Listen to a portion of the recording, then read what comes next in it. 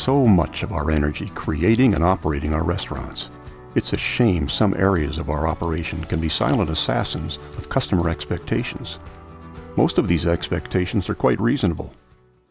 This is Restaurant Rick with episode 23. Today I'll be talking about several areas within the restaurant where these types of failures in execution are likely to occur.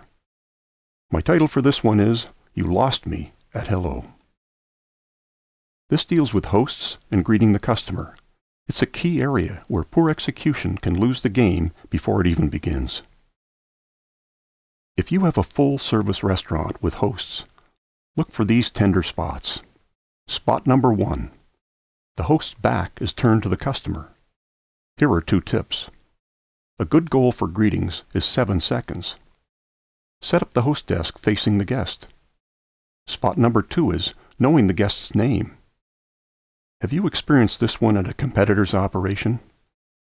You've dined at a spot several times. You recognize the host, but they can't remember your name.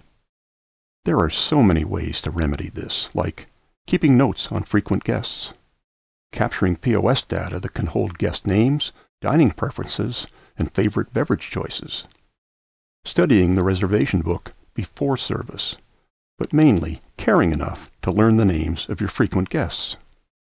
Spot number 3, interrupting the greeting to take a phone call. This is just plain rude. Your customer's here, in the house, and deserves your full attention right now. Spot 4, keeping the guest waiting while open tables are visible. See the room, be alert and aware. 5, chatting with another staffer while a guest waits to be acknowledged. It's one thing to be discussing pertinent business. It's a whole different thing to be gossiping or joking. Point number 6. Failing to say goodbye and thank you to departing guests, once again using their names.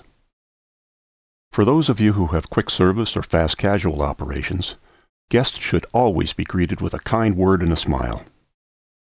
Something like, "Hi, can I help you?" Or, "Hello, may I take your order?" Tell me if you've had this happen when you're at a fast casual restaurant. You've approached the counter.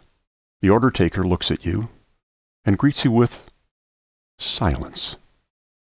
This is often accompanied by body language that says, "I hate my job. I hate my life." This makes kiosks look warm and cuddly.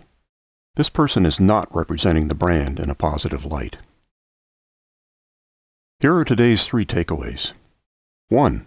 Make sure your hosts and staff are always showing respect and attention to the people who've already chosen to come through your doors. 2. Learn your guests' names. Keep records of their names, and, if they approve, photos of regular guests. And 3. Reinforce your own standards and training requirements at staff meetings and in internal staff publications. One more thing. I'm proud to tell you that we've launched our own website. Type restaurantrick.com into your browser and see how this makes it easier for you to revisit our entire podcast series, pick up the odd breaking news tip, and much more. Thank you for listening. Next week's episode 24 will deal with imagining a future when we have COVID variants under control and we created a process that gives us the chance to welcome back old friends and knock their socks off with their best experience yet.